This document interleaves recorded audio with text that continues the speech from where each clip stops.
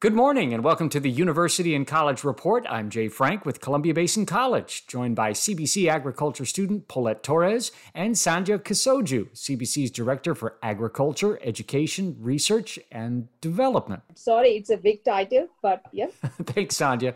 Okay, let's start with the biggest advantage ag graduates have compared to other majors. There are so many jobs, especially in ag. Oh my goodness, there are jobs, but the problem here is we don't have many graduates in agriculture. So to fill those jobs, every year out of 270 full-time and part-time jobs, only 70% is filled. The rest is it's sitting there.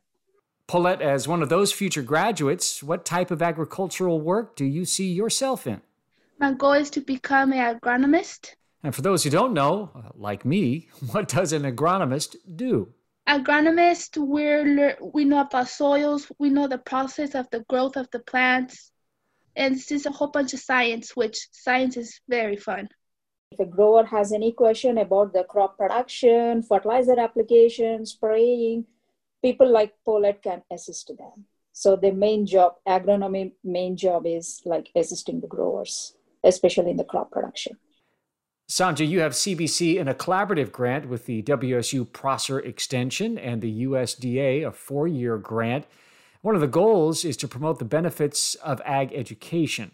You had a field day recently to reach out to some families with just that message. I understand there are some challenges. I'd like to talk to you about that. You know, we have so many families who come here from other countries to work in the fields and then send their children to college to do something else other than agriculture. Tell me about a time, I understand you asked a mother locally about sending her daughter to study ag. The only answer I got from her is, hey, why do I want my daughter to go and pick a cherry or pick an apple? So it's high likely, first our main target is to educate the parents, to tell them no, how wide the opportunities are in agriculture. That's one of the reasons we did this field day.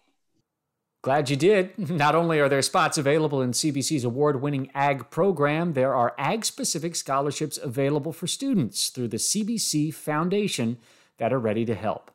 With the University and College Report on News Radio 610 KONA, I'm Jay Frank with Columbia Basin College. Learn more at columbiabasin.edu.